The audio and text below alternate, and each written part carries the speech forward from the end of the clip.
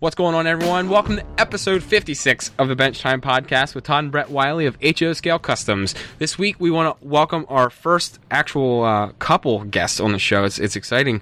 A whole bunch of new firsts. So we have Jill and Brian Bollinger from Best Trains. They were at the expo. I know we've talked about some of their stuff on the show before. So before we jump into talking with them, we have one new patron this week that we want to thank, Alan Melser. I think I pronounced his name right. That was actually an easy one compared to half the other people. So welcome, Alan. If you guys want to become a patron of the show, you can head on over to patreon.com/HO Scale Customs. And we do have one other announcement real quick. Okay, before we get started talking with Brian and Jill Bollinger from Best Trains, I want to talk a bit about the Facebook build that we're going to be doing with Kenny Crump and his Casey's Workshop kit that he designed for this build. It is available. You can find it on his website. You can find it. You can find the photos of it on our Facebook page. Definitely go there, check it out, and order the thing. We're going to start February 11th. We are going to be posting tonight. I wanted to announce that. Tonight we will have a list of the tools and items we think that would be necessary to build it. Some suggestions if you want to try some other tools and such, not necessary to have them all, but we will give you a guideline to go by. So that's important. It's going to be big. I think we're going to have a great time. We got some good ideas for how we're going to present the show. We're working with Jason Jensen on this, and he is excited to do this as well. He's got some amazing ideas for how we can present it, and hopefully you'll all tune in and grab the kit, sit down with us, and build it. We're not it's not about promoting a kit. We want to show you how to build, in 3 different ways. And and if you're already an experienced builder, grab it. Jump in with us, have some fun, because that's what this is about. Bottom line is having some fun, learning some new tricks. Maybe you'll have a couple tricks you can throw our way, and we're gonna have a good time with this. So definitely check out on our Facebook and on our website. We'll have the list of tools and supplies that you may want to pick up before you put any work into the kit when we sit down February 11th. That's it. Anything to add, Brett? Nope, we're ready to roll. You got it. All right. Awesome. Well, welcome to the show, Jill and Brian. Thanks for coming on. Thanks for having us. So, you guys are a pretty busy team. And we're excited to hear how you work it out with each other. You were kind of give us a little preview how you work out as a couple on working on all these things you guys do. So, I'm excited to hear this. We're fascinated with that because we're a father-son team here, and we love the family aspect of things. It's a nice test of your patience sometimes, but yeah, it is. It's not always as my son gets older, it's a little easier for us to yeah. We're not, it's not like you're working with a teenager here, but it's great. And I love the aspect that, your husband and wife team, and you have, Best Trains. You're with Bollinger Edgley Scale Trains, which can be found online at besttrains.com. And, you have a little bit of everything. There's castings and all kinds of castings, and we're going to get into all of that.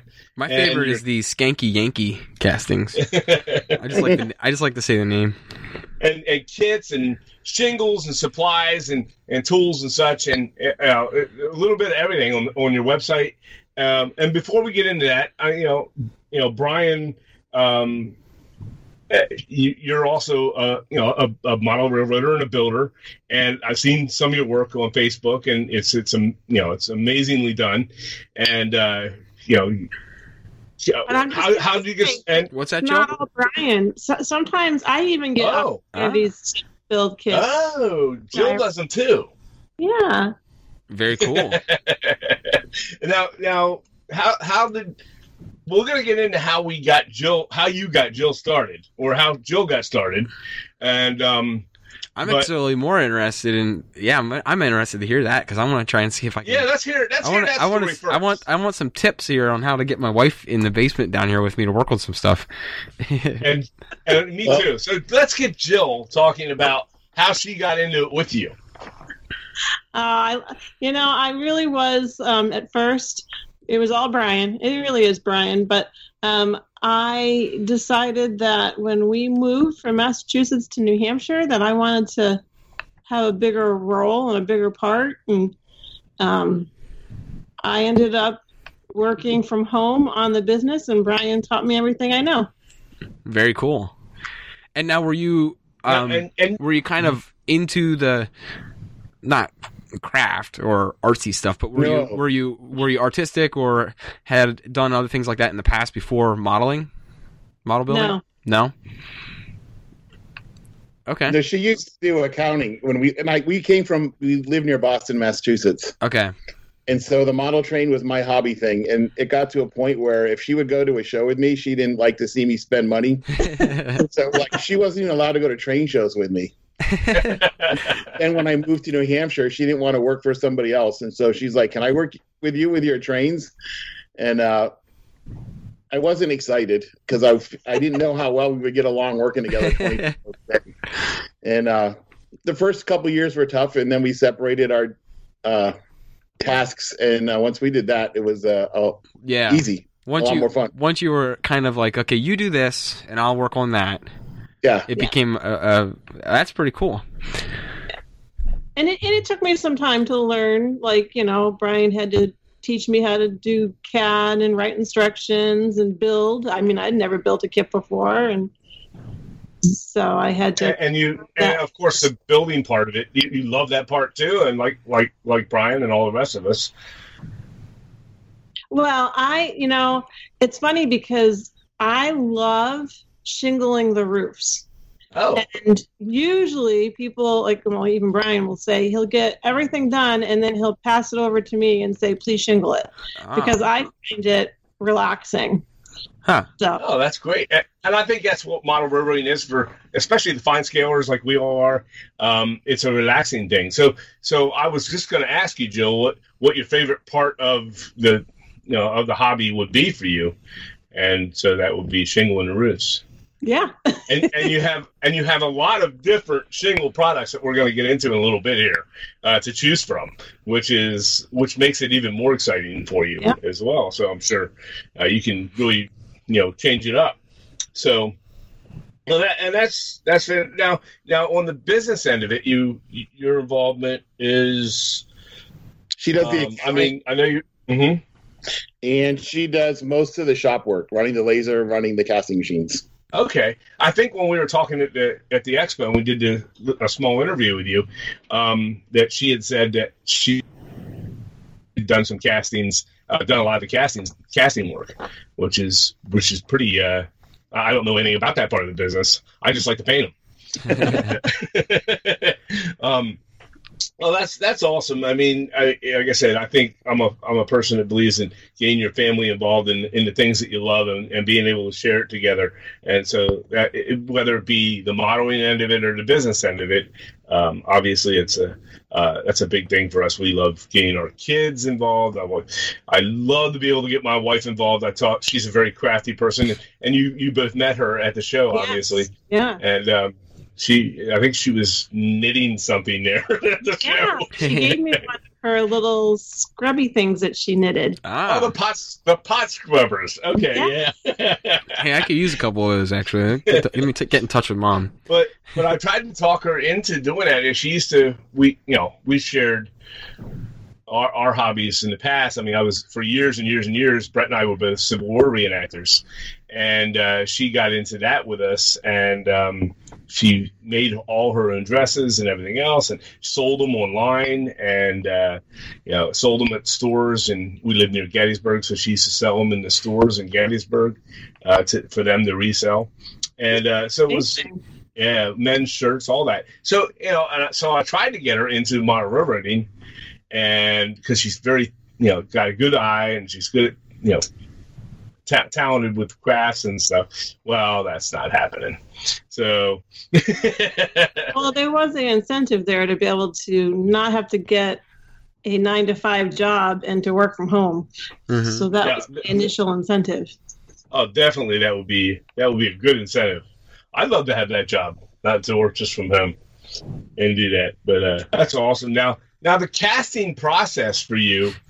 What all is involved in that? I mean, obviously, what all do you have to do? Obviously, without giving away your trade secrets. Yeah. We don't want trade secrets. It's not really a secret. No. You can look up videos on YouTube of spin casting.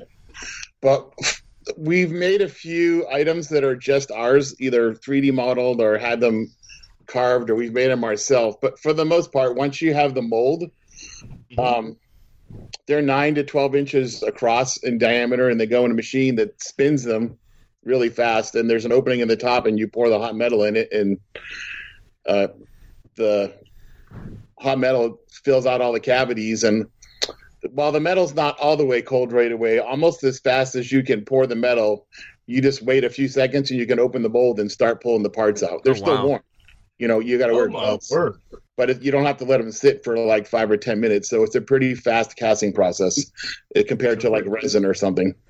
And I will tell you that when we first decided to invent Leo from Crow River Models in Rhode Island. Yes, I met them. They're wonderful people. Yeah, Randy, the wife, she's done, she did a lot of that spin casting herself. And she came in and she taught me some of her pointers and how to do things. And so that was really wonderful to have someone as good as a friend as Randy to be able to come in and show me how to do it.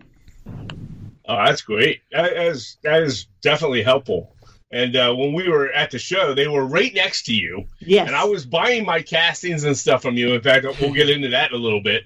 And right next to you was them, and I just got done talking to her, and she was so sweet and everything else, and I was all set. I had already given you guys a list of all the ones I wanted, and then I was standing over there at hers, and I'm like, man, she's got some good castings over here too, so I'm like grabbing some of them, and well, they make a lot of our patterns when we need new parts, so Leo has a ton of machines down in his basement. Oh my word. Yeah, that's friends for many years. We actually sometimes call them Mom and Dad. Yeah. Now, they yell out, "The kids are calling." That's a good resource to have, though, where you guys can kind of help each other out like that. Mm-hmm. I find most of the model railroad community is nice to each other. Right. Oh yeah. And I saw that camaraderie with all of the vendors there, because you consider that when you go there, everybody's competing. You got kits. You guys have kits.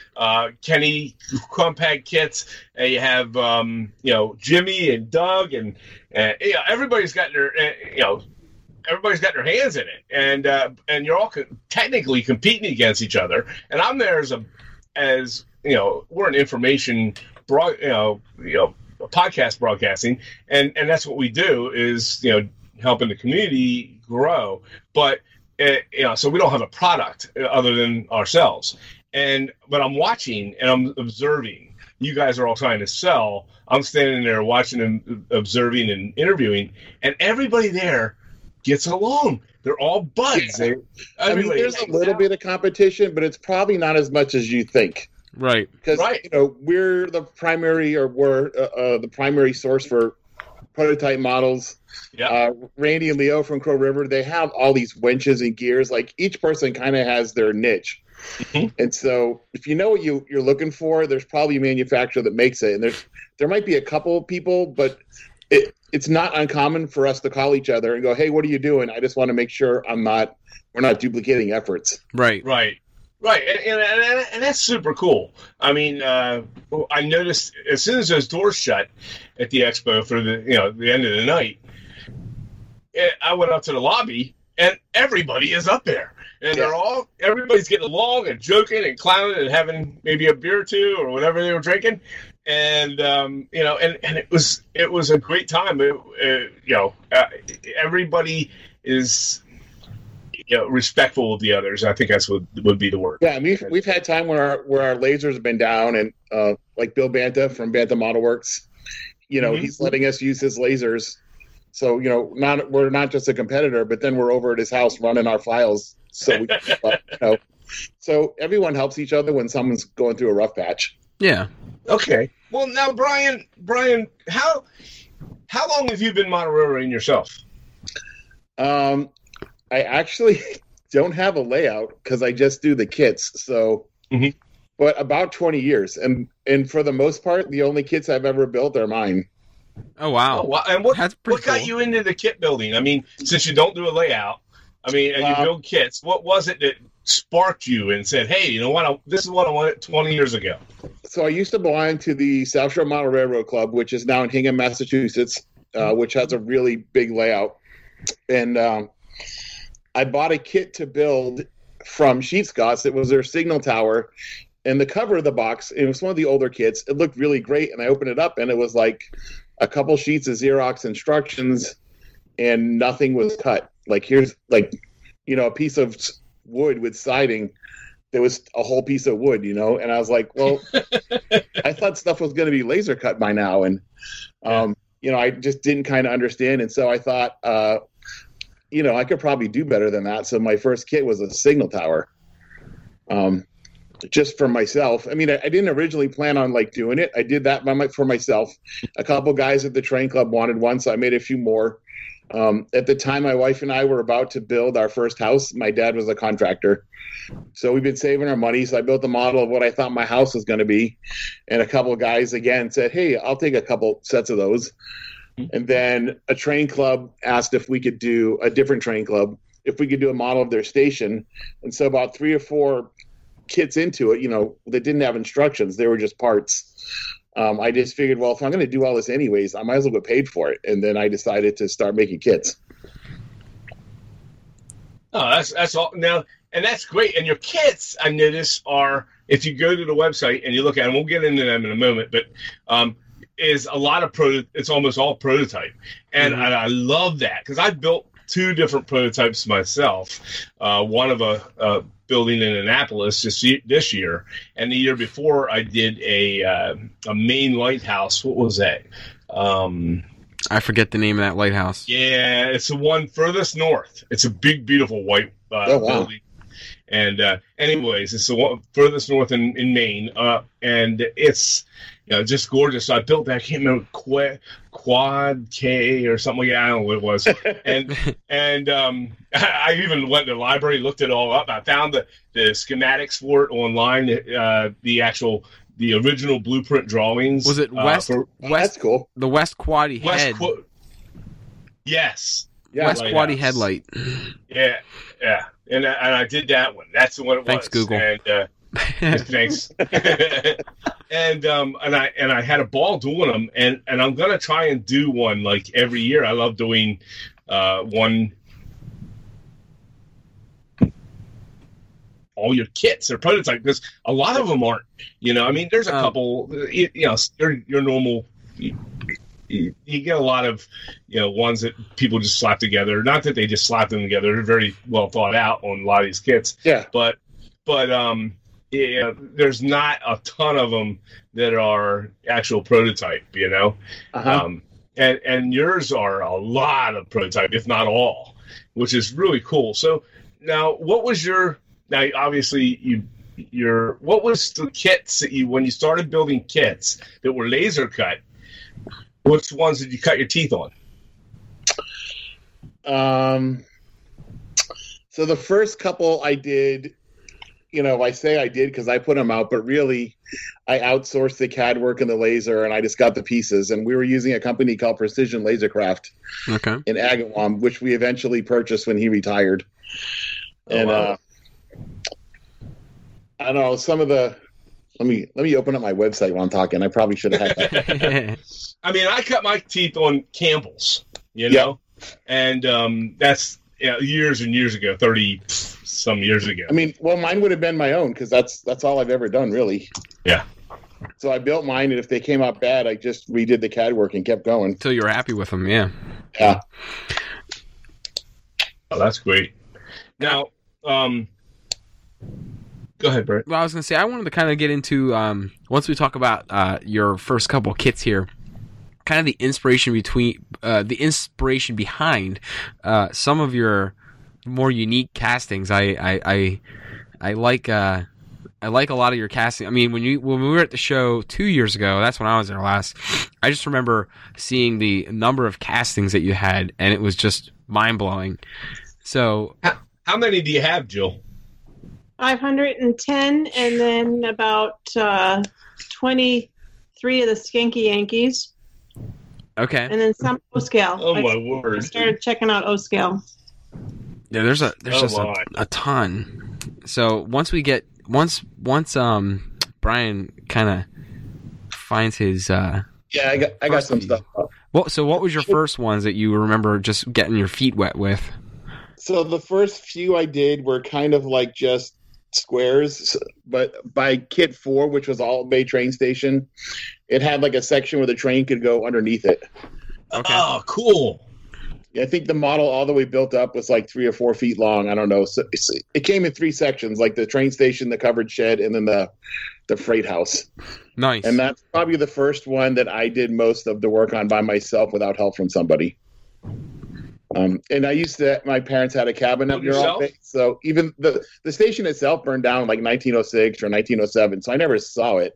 Right. But because I spent so much time in Alt Bay as a kid, I thought it was kind of cool to be able to build something from where I spent my summers. Yeah. Oh, that's so cool. And the train goes under it. So now is that... If you have any old-time engines or old-time rolling stock, it doesn't have a problem fitting underneath it. Any modern stuff won't. So your other options are just to put a foundation on the building and raise it a little bit. Then that would work if you wanted to use it that way. Yeah. Oh, that's awesome. You could even put you could even do if you had a more modern layout, you could even do a dummy track where it's kind of it's not going to run, but it just goes underneath it. I think at some point there's pictures where they kind of stub tracked it right before the building, so I don't know if something ran into it or if they finally figured it out what happened. Very cool. Oh, that's great. Now, do you do custom work for people? Like if they call you and say, "Hey, I want you." Oh yeah, absolutely. I need to build. Okay. Oh, that's great. Now, and I noticed on your website you had a gallery of some of the models that you built, and it looks like you have some that are in museums. We did some stuff for, Anderson County Museum down in South Carolina, I think it was. Okay. There's a few that are in like town halls or historical societies and stuff like that. The museum work's a little harder to come by. I'm sure it's not as they're not every day. There's not someone knocking on your door for their museum dioramas. That's probably pretty tough to find. Generally, I would do some work for the American Museum of Natural History in New York. Oh, cool. But we were not allowed to say what it was because someone else got credit for it. Like someone else got hired to do it and they subcontracted it out to us. Oh my gosh. So we have done now the photo in your that's kind of a bummer too, because you're kind of like the story behind it, and you're like, I can't really. Yeah, well, they paid us really well, so it's not too much of a bummer. All right, well, that a little money always helps the pain a little go away. I'm happy to say one of the photos I saw of your in your gallery was it looks like a really, really long train station, and I thought it said it was in Arizona. Is there one in Arizona? Let's see. A really He's built long. So many he can't remember. All the stuff I've done from Arizona was like around Wickenburg and stuff because I did some stuff for a museum in Wickenburg. Is he talking about the lumber mill? I did a lumber mill from Woodstock, New Hampshire that was about 8 or 9 feet tall. Oh my gosh, I saw that. You have a video on that thing. Yeah, yes. We ended up. So I just shot some home footage of that being put together, and I asked a friend to can you edit this into like a 10-minute video? And he came over to the garage and saw it before we shipped it out. And he was like, dude, you need to make a documentary. So the process of that video was like interviewing people and publishers. And we were the first person to digitize old reel-to-reel film into high definition for that black and white footage we used and stuff. That was a lot of fun. It's amazing, by the way. That's on your website on display. you have a real long train station as a photo at the top of the page. Oh, that's the Alton Bay Station, probably. Let me go on my website. That's in the town hall in the lobby of Alton in New Hampshire. Okay. Well, it's absolutely beautiful. Oh my word. Now, yeah. That one's in. That's the Alton Bay train station I was talking about. That was like my first model that I kind of did all myself. That's so beautiful. And like I said, I've seen your work before. It's just absolutely, really wonderful. Now, the lumber mill. That's how long did it take you to build that thing? I hear laughing. I'd say 6 to 9 months. I'm not really sure. Oh my word! I would go nuts. We weren't working on it like 24 hours a day or anything. We'd work on it for a few weeks and then do other stuff. And yeah, it kind of had a flexible deadline. Okay. Very cool. But I did use Jim Haar. He used to be Stella Scale Models, but now he's just doing some stuff on his own. I think it's Benchmark Model Works. I'm not sure, but I helped with some of the CAD work on that because Jim had gone to school for architectural modeling. So not that I couldn't have done it by myself, but he was able to do a better job. Yeah. Well, now let's get to Brett was saying about the castings. Yeah, I had let's get on that because I have a catalog which you had at the show. Yeah. For pewter castings, and we're talking. It's a really cool thing. It's just like your website is the same way. It's like your website. You have color photographs on your website of the castings, and most of the other websites that you go to that have castings show them unpainted. Show them, or it's like in black and white or whatever it is. Yeah, the worst of them. The worst is when you try to order castings or you try to get castings from a company, and it's like that. It's not even grayscale. It's like a pure, actual black and white photo. Right. Not grayscale. It's almost like a sketch of a casting, and you're like, that. I know it's not going to look like that. I won't name them. And their website shows you like 5 castings at a time. Terrible. So it's awful. We both know who we're talking about. We just won't. Yeah. We won't bring them up. But yeah, I'm awestruck by your castings, and I know my dad's picked a bunch of them up. We have a few down here that we've worked on at our layout here in the basement, and I kind of just wanted to rattle off some questions about, what your inspiration for these castings are, or some of them are so unique, and I've not seen them obviously anywhere else because some of them are just some of them are kind of off the wall, and what it makes it kind of fun too. So I kind of want to hear the story about it and kind of just hear how you guys come up with some of these ideas because some of them are pretty cool, some of them are fun.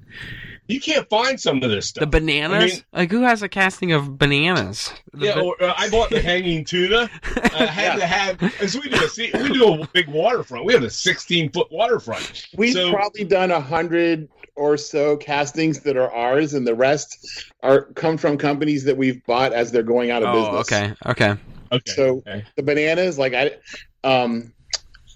there was a company called Colonial Custom Castings in Haverhill, Mass. Okay. And they used to do a lot of George Stelios's earlier castings, and they started doing some of their other stuff, and they did a lot for Sheet Scott Models up in Maine also.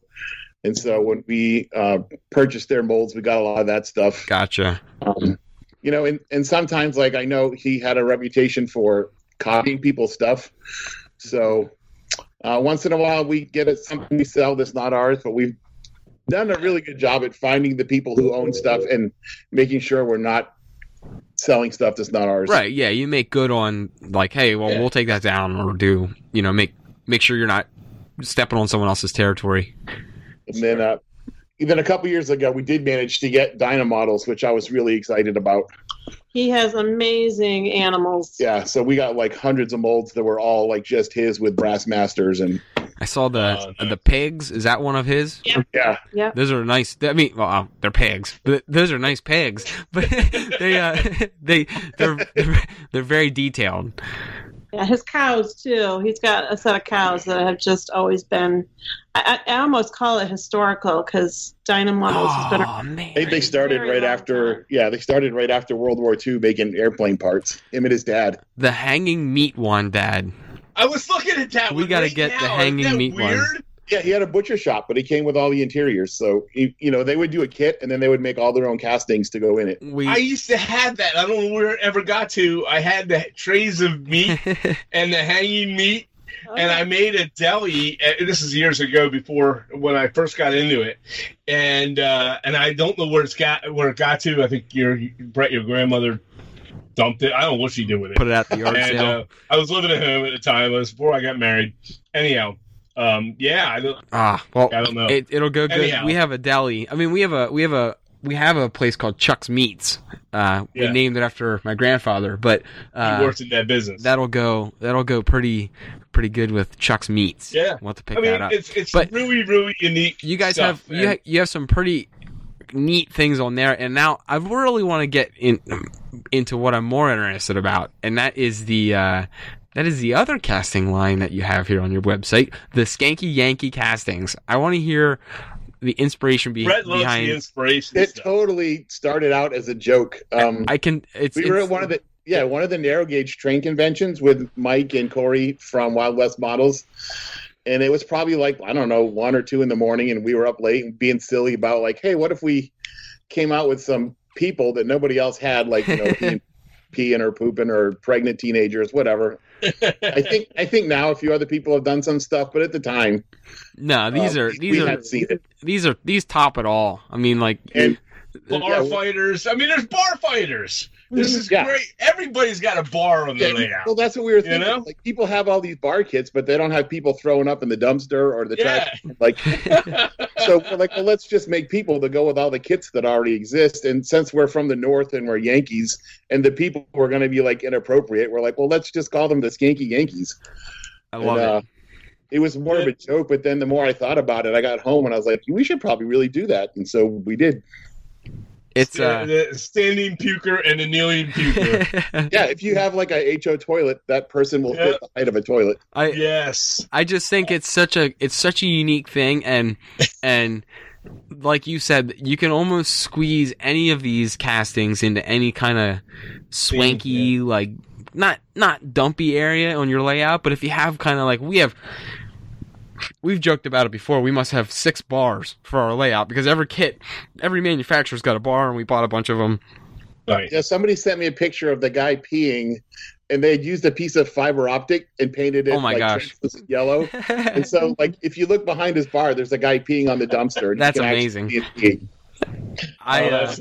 could even use you could probably use even like a piece of like, I have yellow filament from fishing line. You could probably use. Man, no, yeah. no, we're not doing that. But it is cool and it's unique. So I like your back. I like people is awesome. I like the backstory behind it because it's kind of just like you guys were just sitting around one night joking about something, and you actually turned it into a product that it's not, no one's going to do that. I mean, like you said, some other people have done similar things, but this is too unique, and it just kind of adds a little bit of a personality to what you do. Now, 2 years ago, first, before I tell this story, Jill, what are some of your favorite castings? Since you're the one that casts these things. Yeah. I actually, just from our regular line, it was like a oil drum with sticks coming out of it for some reason. That always was my favorite one. But out of the Skanky Yankees, I really do like Grumpy Granny because we had a cartoon character drawn, and it looks just like Brian's grandmother. Oh my goodness. I don't know. It's not on my website, but somewhere I posted a picture of my grandmother next to the cartoon. And when I hired the artist to do the cartoon, like, I didn't ever tell him about my grandma. No. It was just a coincidence that it ended up looking like her. Oh, that's awesome. Definitely my favorite. That's too cool. And we were doing the pregnant teenager. Mm-hmm. The gentleman who was carving it, when he first showed me a picture of it, I kept saying, no, she's about to deliver. She's too low. You got to bring that baby up higher. We had a lot of fun as he was creating and carving these figures that we were able to kind of bring them to life a little bit more. And you also, on your castings, and we talked about the people and we talked about the animals, but one striking animal that I found with your castings that nobody really is your dogs. Nobody really touches it like you do. You have, I think, 7 different kinds of dogs. Yeah, and most of those are probably from Dynamodels. Dynamodels. Okay, well, it's, but, I don't care where they come from. Yeah. They're yours now. Right. Okay. So you're the ones that have them, and that's awesome. This is where I would go. And when I was there, I did get some dogs from you, but it's all these different. There's a dog. I got the leaky dog 2 years ago. Yep. And I love that one. But and that's a dog lifting his leg at a fire hydrant or a telephone pole or whatever you put him in a tree. Anyhow, but you have things we talked about, and I think I love the Skanky Yankees, and I know that's Brett's favorite thing on this, but for me, it's the uniqueness, because, I used things I like to put on my diorama or on the layout when I fully detail it out. I'm like, Jason Jensen does it too. We try and put as many castings into something as we can, and bring it to life, and that's what castings do. Yeah, absolutely. I mean, when you look at a diorama that has a couple castings, you're like, oh, cool. But when you see one that has a lot, and you're looking at all the details, I mean, even down to that little tiny pigeon, and then making poop coming down on the side of the wharf pole, like that, just it brings it to life. Right, it does. I mean, and it's not like some of these castings that I get with a kit are barrels and crates and barrels and crates, and how many can you have? I mean, really, it seems to be that parking meters and electrical boxes for the sides of a building, a fan maybe, but it's the same kinds of castings in a lot of these kits over and over. Whereas here, it doesn't cost you much. These are, they're $4.99 or was that what they are? $4.99 or $4.95? Okay, and you get, and a lot of them, you get several with them. Like I bought toilets from you, and I had 3 of them. And I used one of them, and I sat it out in the middle of this open field in the tall grass, because sometimes you walk through an open field and you'll find somebody discarded a toilet somewhere. I've seen it, okay, or a bathtub, And these are kinds of castings that are truly unique. Where if you look through the catalog or if you go online, you'll be able to find something, a water heater. I mean, if you're going to put junk out, don't just put your barrels and piles of scrap metal and stuff like that. Put a water heater in the middle of that thing, okay? and then you will take that pile of junk to a whole new level, because you're rarely going to see a water heater in somebody's thing. And if you have a street scene, I'm going to get off of the castings and let people go look at them themselves, but one of my favorites, and I didn't pick it up, and I'm going to have to order it from you guys, and which I'll probably do here soon, is the street cleaners can. And we modeled the 1930s and 40s, and we do a urban scenery or big city scenes, and that's something you would have seen all the time on the street, and you don't see that anywhere on anybody's layouts. And I like, this is awesome. Yeah. So I'm going to stop gushing over it, and we'll move on a little bit. But that my story was, and I don't want to take your time away because you're our guest, but 2 years ago we went to Altoona, and I was looking for that lighthouse I told you I built that I couldn't remember the name of, and I wanted some seagulls. Okay. And I couldn't find seagulls online, so I tried to make my own out of Sculpey material. Oh yeah, I remember that. Mm-hmm. Now there's a T-shirt out that's Sculpey the seagull, and in fact, Dave Cruzwick was wearing it at the show. But and I came to you guys, and I bought a whole mess of seagulls from you guys, and it was so wonderful to finally have somebody that had It's not like you have a seagull that's to the right scale, because we've looked for birds. We've looked for birds elsewhere, and it would have ended up looking like a pterodactyl, because sometimes they cast birds. Other casts of birds are way too big. Like, they're monstrous birds. And you get 12 of them for $5. and there are some that sell them. There's some other sites that do have some seagulls. But you only get like 3 or 4, and you pay $10. So here you get, for half that, you're getting 3 times as many, you know? And I find that just your prices are great. You know, you're in the ballpark for everything like that. I was so happy as one of the, all the kits and things I walked out of that expo with. The thing that made me happiest was finding the packs of seagulls. You know, I got back to the hotel room and Lisa was kind of laughing at me because I was all excited because I found seagulls. But somebody asking me, "How do you paint them? They're so small." I'm like, "Oh, they're the easiest thing to paint because I just throw. I mean, I'm not even fancy about it. You know, just throwing the white paint on it and just like, oh, let me just do a little touch of black and a little gray and it's done. You know." Now, what is small? It's probably the quickest thing to paint. The pigeons. Yeah. Oh my word! I have those pigeons, and I'm trying to paint them, and I think you just gotta give them gray. I think I pretty much like just kind of roll them in the paint. You don't have to be fancy. No, not at all. So, but if you get a chance, people that are listening, go to besttrains.com and check out all their castings and the things that we're talking about. But definitely check out all the castings. I think you will sit there and go, "Oh my gosh, I have to have that! I have to have that! I have to have that!" And that's what I did at the show. I had their brochure, which is 4 pages, front and back, of all color photographs of their castings. I circled every one of them, went over to Jill and handed it to her. I said, "Could you get all these ready for me while I'm running around here interviewing people?" And she did, and it was great. You were a huge help, by the way, on that. So, wonderful. And, but, I kind of wanted to. We talked a little bit before earlier, and I'm sorry, I'm gonna abruptly switch topics here. But I wanted to ask more on the modeling side, because I know you said you guys don't have a layout, which is fine.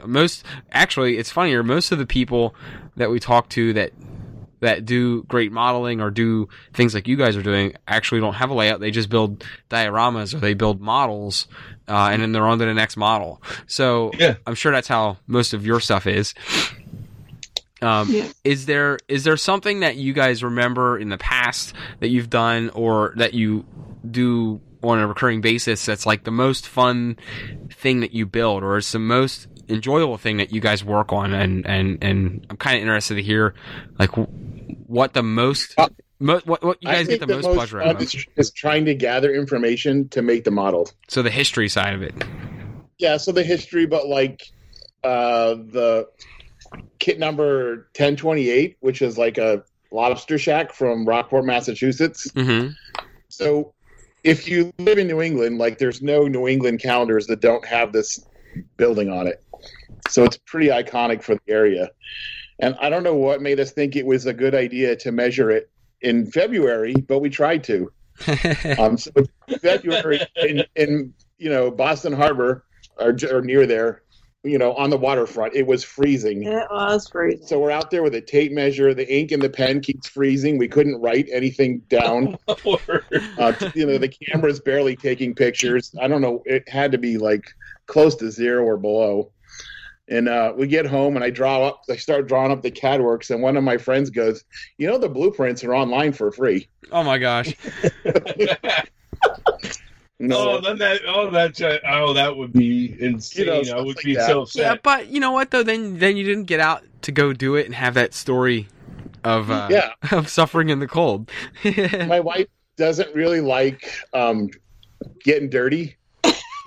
Like some people don't mind getting dirty. They come home and they wash off. Jill doesn't like to get dirty, and we were in Arizona measuring some buildings, and I'd be like, "Here, take the pole and go stand next to the building," and she's like, there's a bush next to the building. I'm like, well, just push it out of your way. She's like, there's dust on the bush. You know?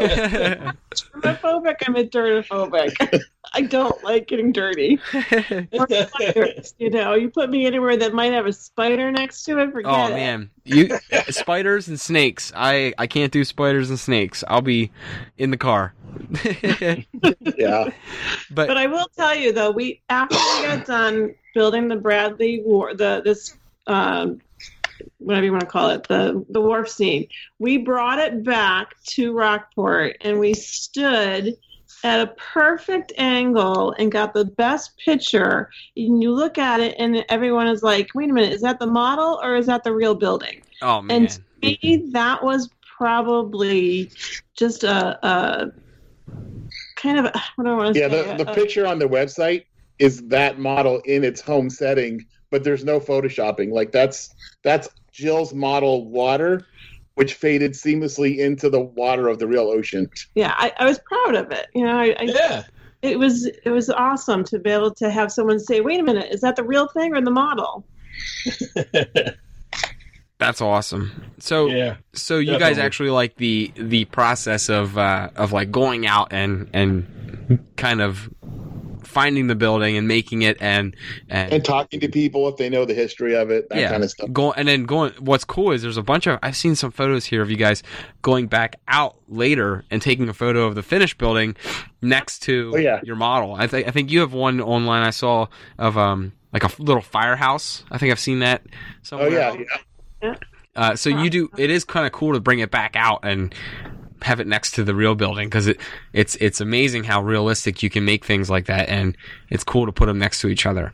And if you guys don't mind, would you mind sending me the photo of that wharf and we'll put it kind of as our feature photo. Well, yeah, we'll do it like for the episode's feature photo if you don't care. Sure. Cool, we'll do that. What's your best-selling kit? It's, I don't know. The clam box. Because we had stuff that was limited edition. There's a few of those that got sold out quick. That is truly unique. Yeah, we used to do a lot more with Youth and Model Railroader, and every couple of years we'd sponsor a contest. And if the kid would design a kit, which basically meant they would take a picture of it and then draw something on a piece of graph paper.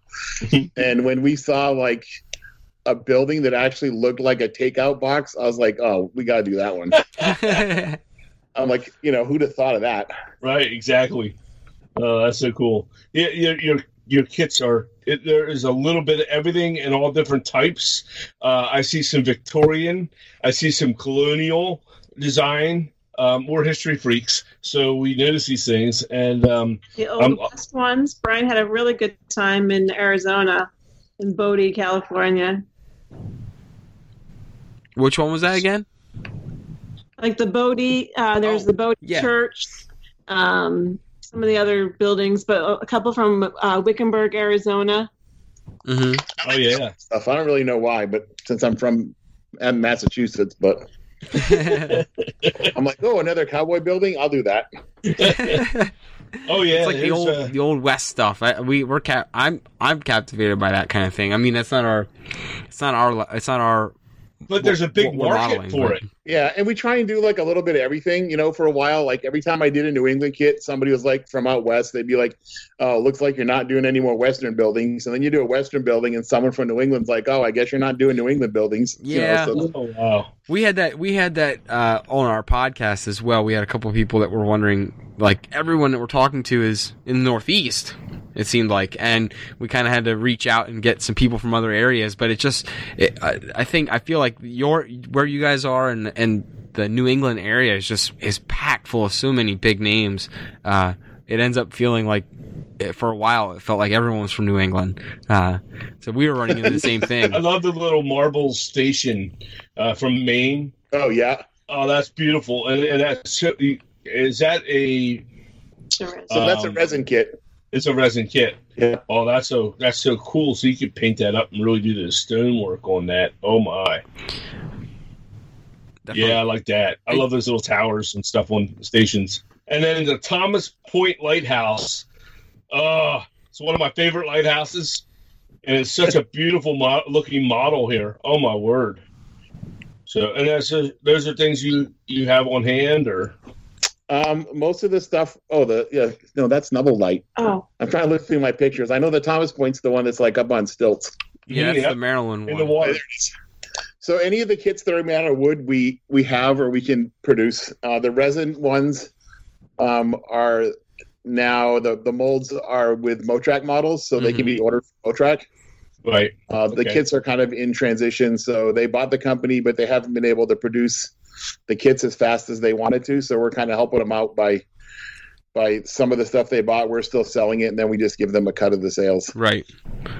Now here's something that I one of the kits that I found that I like the most, and it may seem really ridiculous because, but it's because it's simple looking, and that is the fish market and boat launch from Gloucester, I love that one. Yeah, it is beautiful, and I love that it's definitely all New England. And one of the cool things, the features I see on it, is the door, the roof in the door, the escape roof or whatever that is. Yeah. It's a ventilation roof, and we talked about this with Dave Frary on our podcast a couple months back, and we had him on as a guest, and we talked about. I noticed with a lot of his designs, he does a lot of New England buildings. He puts a lot of those on the roof, and you don't see a lot of kit companies that are from the New England area do that, and you do, and that's so cool. Well, I'm trying to do prototype. That was a thing where I was probably at an antique show or a flea market. I remember seeing the picture for $10, and I bought it, and I kind of shelved it, and I'm like, that might be a good kit. And then somewhere else, I came across a second picture from another angle, and I'm like, what are the odds of that? So, I see him right here. Yeah. So at some point, I'm like, well, I only have to guess one side now, so I'll just go ahead and make a kit out of it. Yeah. Well, when we had Dave on, Dave talked on and on about those doors in the roof, and it was like, that was the longest show we ever had. It almost went 2 hours, and we could. He just kept talking. It was great. Oh my gosh, it was fascinating. It's like having when you have someone like Dave on the show, you just got to let him roll. You just got to you got to just let him talk. But. That's so cool. These kits, I'm a prototype guy, and I'm loving prototype buildings. I mean, they're just amazing. The people listening, you've got to go to the website. You got to roll through and check out these beautiful, beautiful kits. They're really, really cool and just absolutely gorgeous. Some big, big stations. Oh, here's that station, the Alton Bay station that I talked about earlier. Yeah. Oh, yeah. So we're gushing here. Your stuff's amazing, and now you do all the kits. I'm sorry. Go ahead. Well, I was going to say now you do also do. We touched on it briefly earlier. You do custom work still for people, right? Mm-hmm. Yes. So you're available for custom work. What's the normal process with that? Is it people can reach out? Do they have to provide you the pictures and everything, or? We'll do anything. So we've worked anywhere. We've had blueprints that we worked from for like the person who did a ton of research to. We've had just people call us on the phone and say, I kind of want a building that looks like this, about this size. Okay. It was a store, and they're like, so keep it under this cost. And so, we just worked from a description. Right.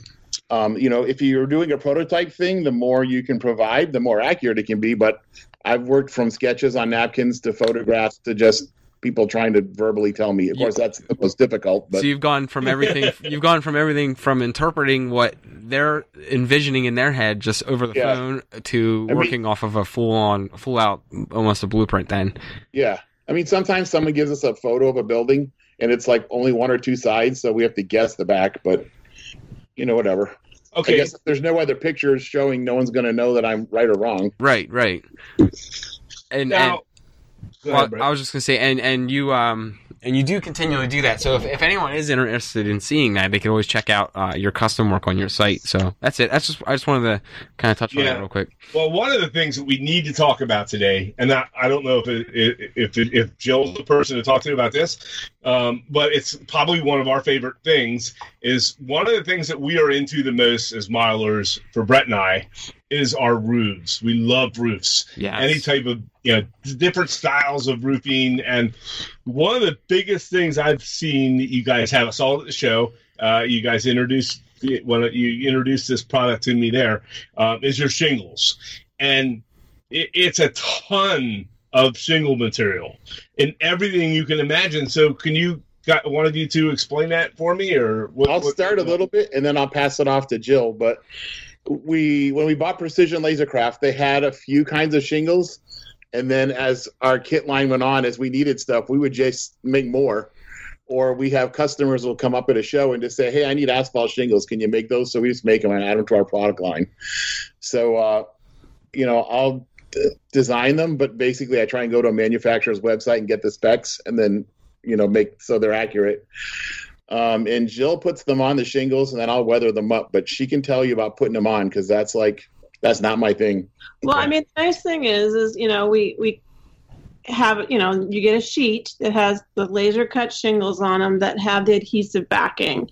So it's a peel and stick. That's great.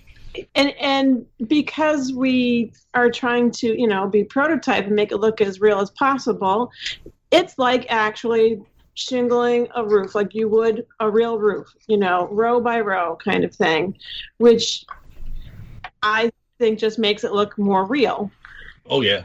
But it's time consuming because you're cutting each strip and you're peeling off the back and I do have guides that sometimes I'll put on a roof, especially if it's a longer roof, to make sure that it stays straight. Always use your guides. We can tell the people that don't, but we don't say anything to them. I've been shingling buildings for like 12 years now, so I can do it much quicker, and my eyes are. I just kind of have a routine that I'm used to, Sure.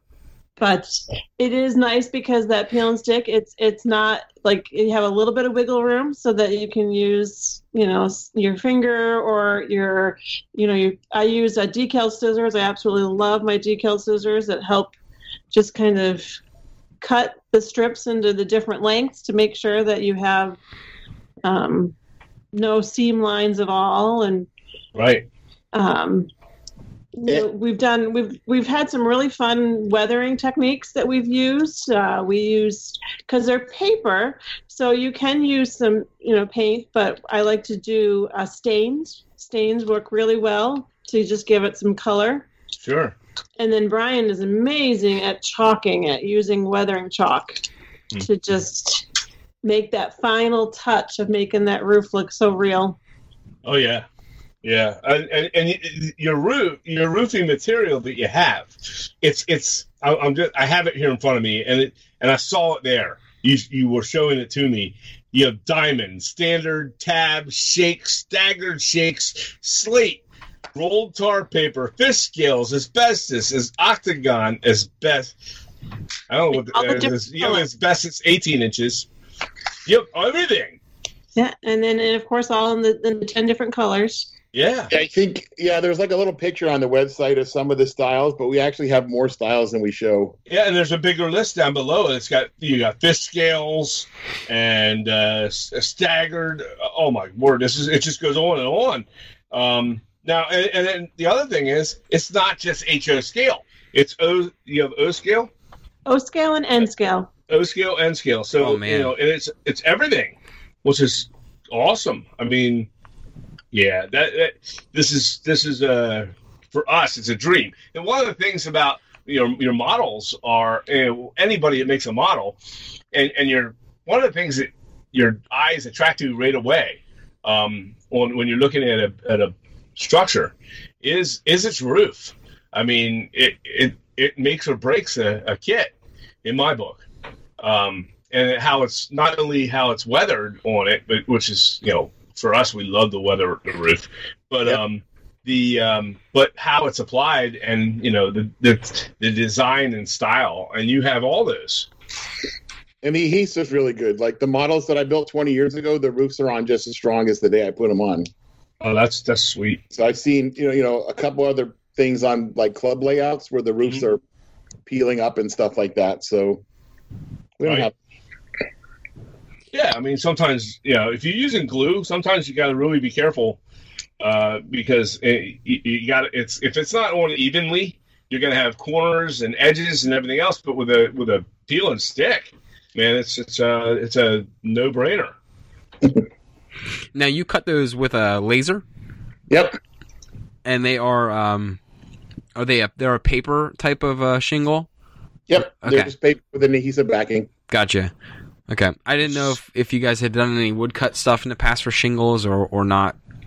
Yeah, we do have. I see there's the 3D engraved shingles. Yeah, and that's where we take an image and engrave it onto the wood, so it looks. If you're going to have like a roof on top of your building, I would go with paper. But if it's on the side, then I use the wood ones. Like, okay, For that market. yeah, like the fish market that you liked had paper shingles on top, but it had the 3D shingles on the side. okay. Oh, wow. Sweet. Now, you got, and on top of that, you also have flashing. Yeah, nobody I know Which I've not found anywhere. Yeah. No. Yeah, you got copper flashing, lead flashing, aluminum and tin. Wow. I mean, that was only because we got tired of like folding over the shingles. But then you look around and you actually see it being used in real buildings. So I was like, oh, then let's sell that. Oh, yeah, that's awesome. Now, Flashing is definitely for me the roof caps. But, I mean, there are some houses or buildings that you look at, you just can't use the copper. I literally, especially on the 3 tabs, I cut one tiny tab. I use my scissors to fold it over to make that crease, and I put it on the roof cap one by one. Yeah. right.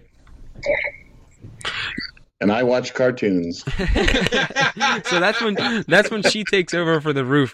I can tell. Wait, I mean, I'm working on CAD files for the next kit. Yeah, there you go.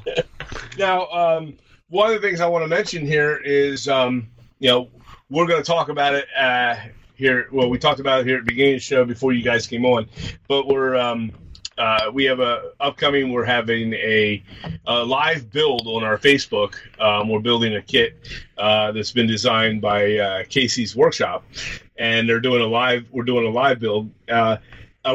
Tomorrow night, or the day this comes out, we will have a list up for all of the people out there to actually buy the tools and things, because some of this is there's going to be a lot of first timers with their kits doing this week to week with us, and a lot of the tools that are going to be on that list that will be published on our Facebook and on our website tonight when it comes out, which Friday night, are on the website here at Best Castings of besttrains.com. So go to besttrains.com and go to their tools. You guys sell a lot of the tools, the clamps and things like that, the knives.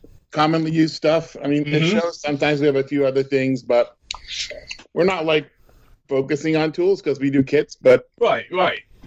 Like the reason I sell X-Acto knives is because I kept losing them. So I got tired of buying them. So I finally called the company, and they're like, "We only sell the stores." And I'm like, well, "What if I buy as much as a store?" So rather than buying a couple replacement X-Acto knives, I bought 144 of them. Oh my word! So there you have it, people. There's a site you can go there. You can kill 2 birds with 1 stone.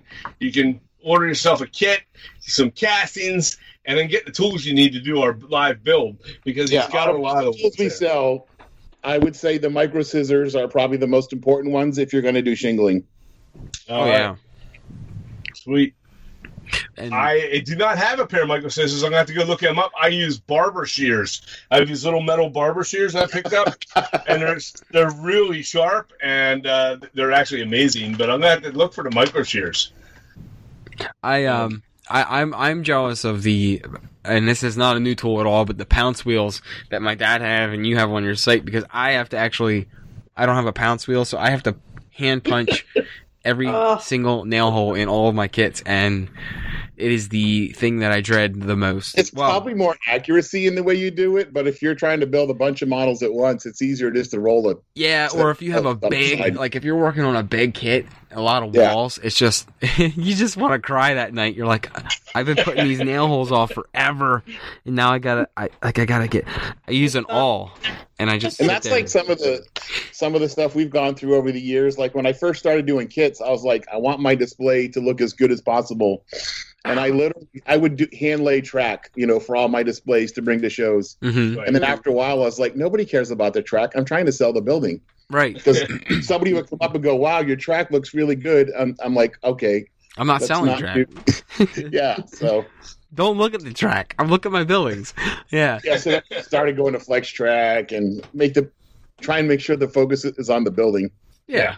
And in reality, once you put some scenery and stuff and ballast around the track or whatever you're doing, it's good enough anyways. So unless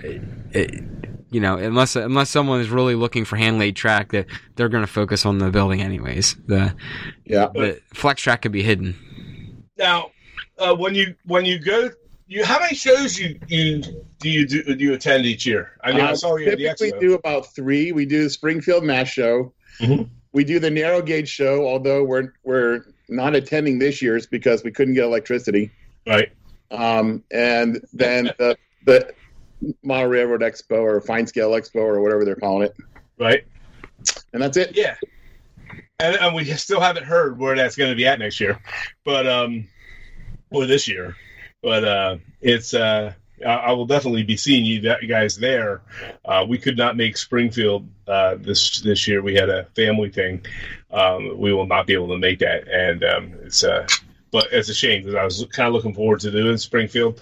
But I need the listeners here to know that when you go to the show, when you come to the expo or you go to Springfield and you look up Best Trains and go to their booth, it is a wall of all of the things we talked about. It is a virtual wall with all the hooks, and I got are they hooked on there? I guess they're hooked on there. Yeah, well, Yeah.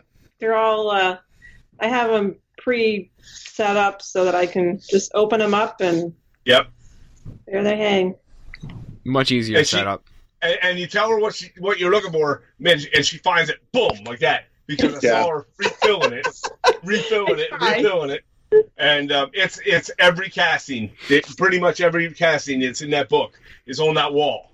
And Everything. it's impressive. And for fine scale detailers, you will find yourself standing there going, I want one of every one of them, And In a candy shop. yeah, it is. And then, of course, then right next to it is another wall just full of all of the roofing materials that we just talked about. So, it's definitely quite a display. You got to go there. You got to stop by and visit and say hi to Brian and Jill. They're wonderful people. You were some of the friendliest people that I saw at the show, and I felt very at ease talking with you just as we did tonight. Thank you. Thanks. We enjoyed seeing you guys, or definitely. Your wife was amazing. I loved her. I'll try and get the letter. You know that stuff we're working on. Like you talked about freelance stuff or whatever. We're working on a display for the Massachusetts State Police Academy Museum. So it's not a train thing, but it's buildings. Oh yeah. Trying to build a model of the police academy from 1964 or something like that. Oh, sweet. So what in the future? Do you have anything? Any future plans that you're or something you're working on? Nothing really huge. I mean, I didn't mean to put you on the spot there or nothing there, Brian. Sorry about that. I mean, the truth is, we just don't have anything right now. Until I know that Jeff is set up and running, I'm honestly trying to be polite about, not competing with somebody I just sold some of my kit line to. Right. So anyhow, we thank you for being here on the show tonight, and I think we covered a lot of ground. Yes. And definitely, we're so happy to have you with us tonight. And and I can't wait to see you at the expo, wherever that's going to be. And so, do you ever get up to Springfield? We were, like I said, we were planning on going. Lisa had Well, if you can make it, it's totally worth the trip. Yeah, but we are definitely gonna. We're not going to be able to make it this year, and next year we plan on definitely being there. We planned on it up until December to be there this year. So yeah, but, we had a couple family emergencies come up, and we just won't be able to make it up for this year. Family first. So, but don't. So anyways, thank you very much for being on and being a guest. Yeah. And you have a great time at Springfield, and I'll be jealous about that. And we look forward to seeing you at the expo. I will meet you guys at the expo this year for the first time, so I'm excited. Okay. Well, actually, I think I met you at the first one I was at, but I'll officially meet you guys as our HO Scale Customs podcast. So the first time we met, we were kind of just milling around, trying to look for some new ideas. So I'm excited to get to this year's expo. We're not going to miss it anymore. We're going to be there, set up. Yeah, the whole works. I'm excited to get up there for this year's expo and actually be there. So it'll be a good time. And like I said, we wish we could come to Springfield, but things happen and just wasn't in the cards this year. So. Well, thank you all, and you have a good evening, and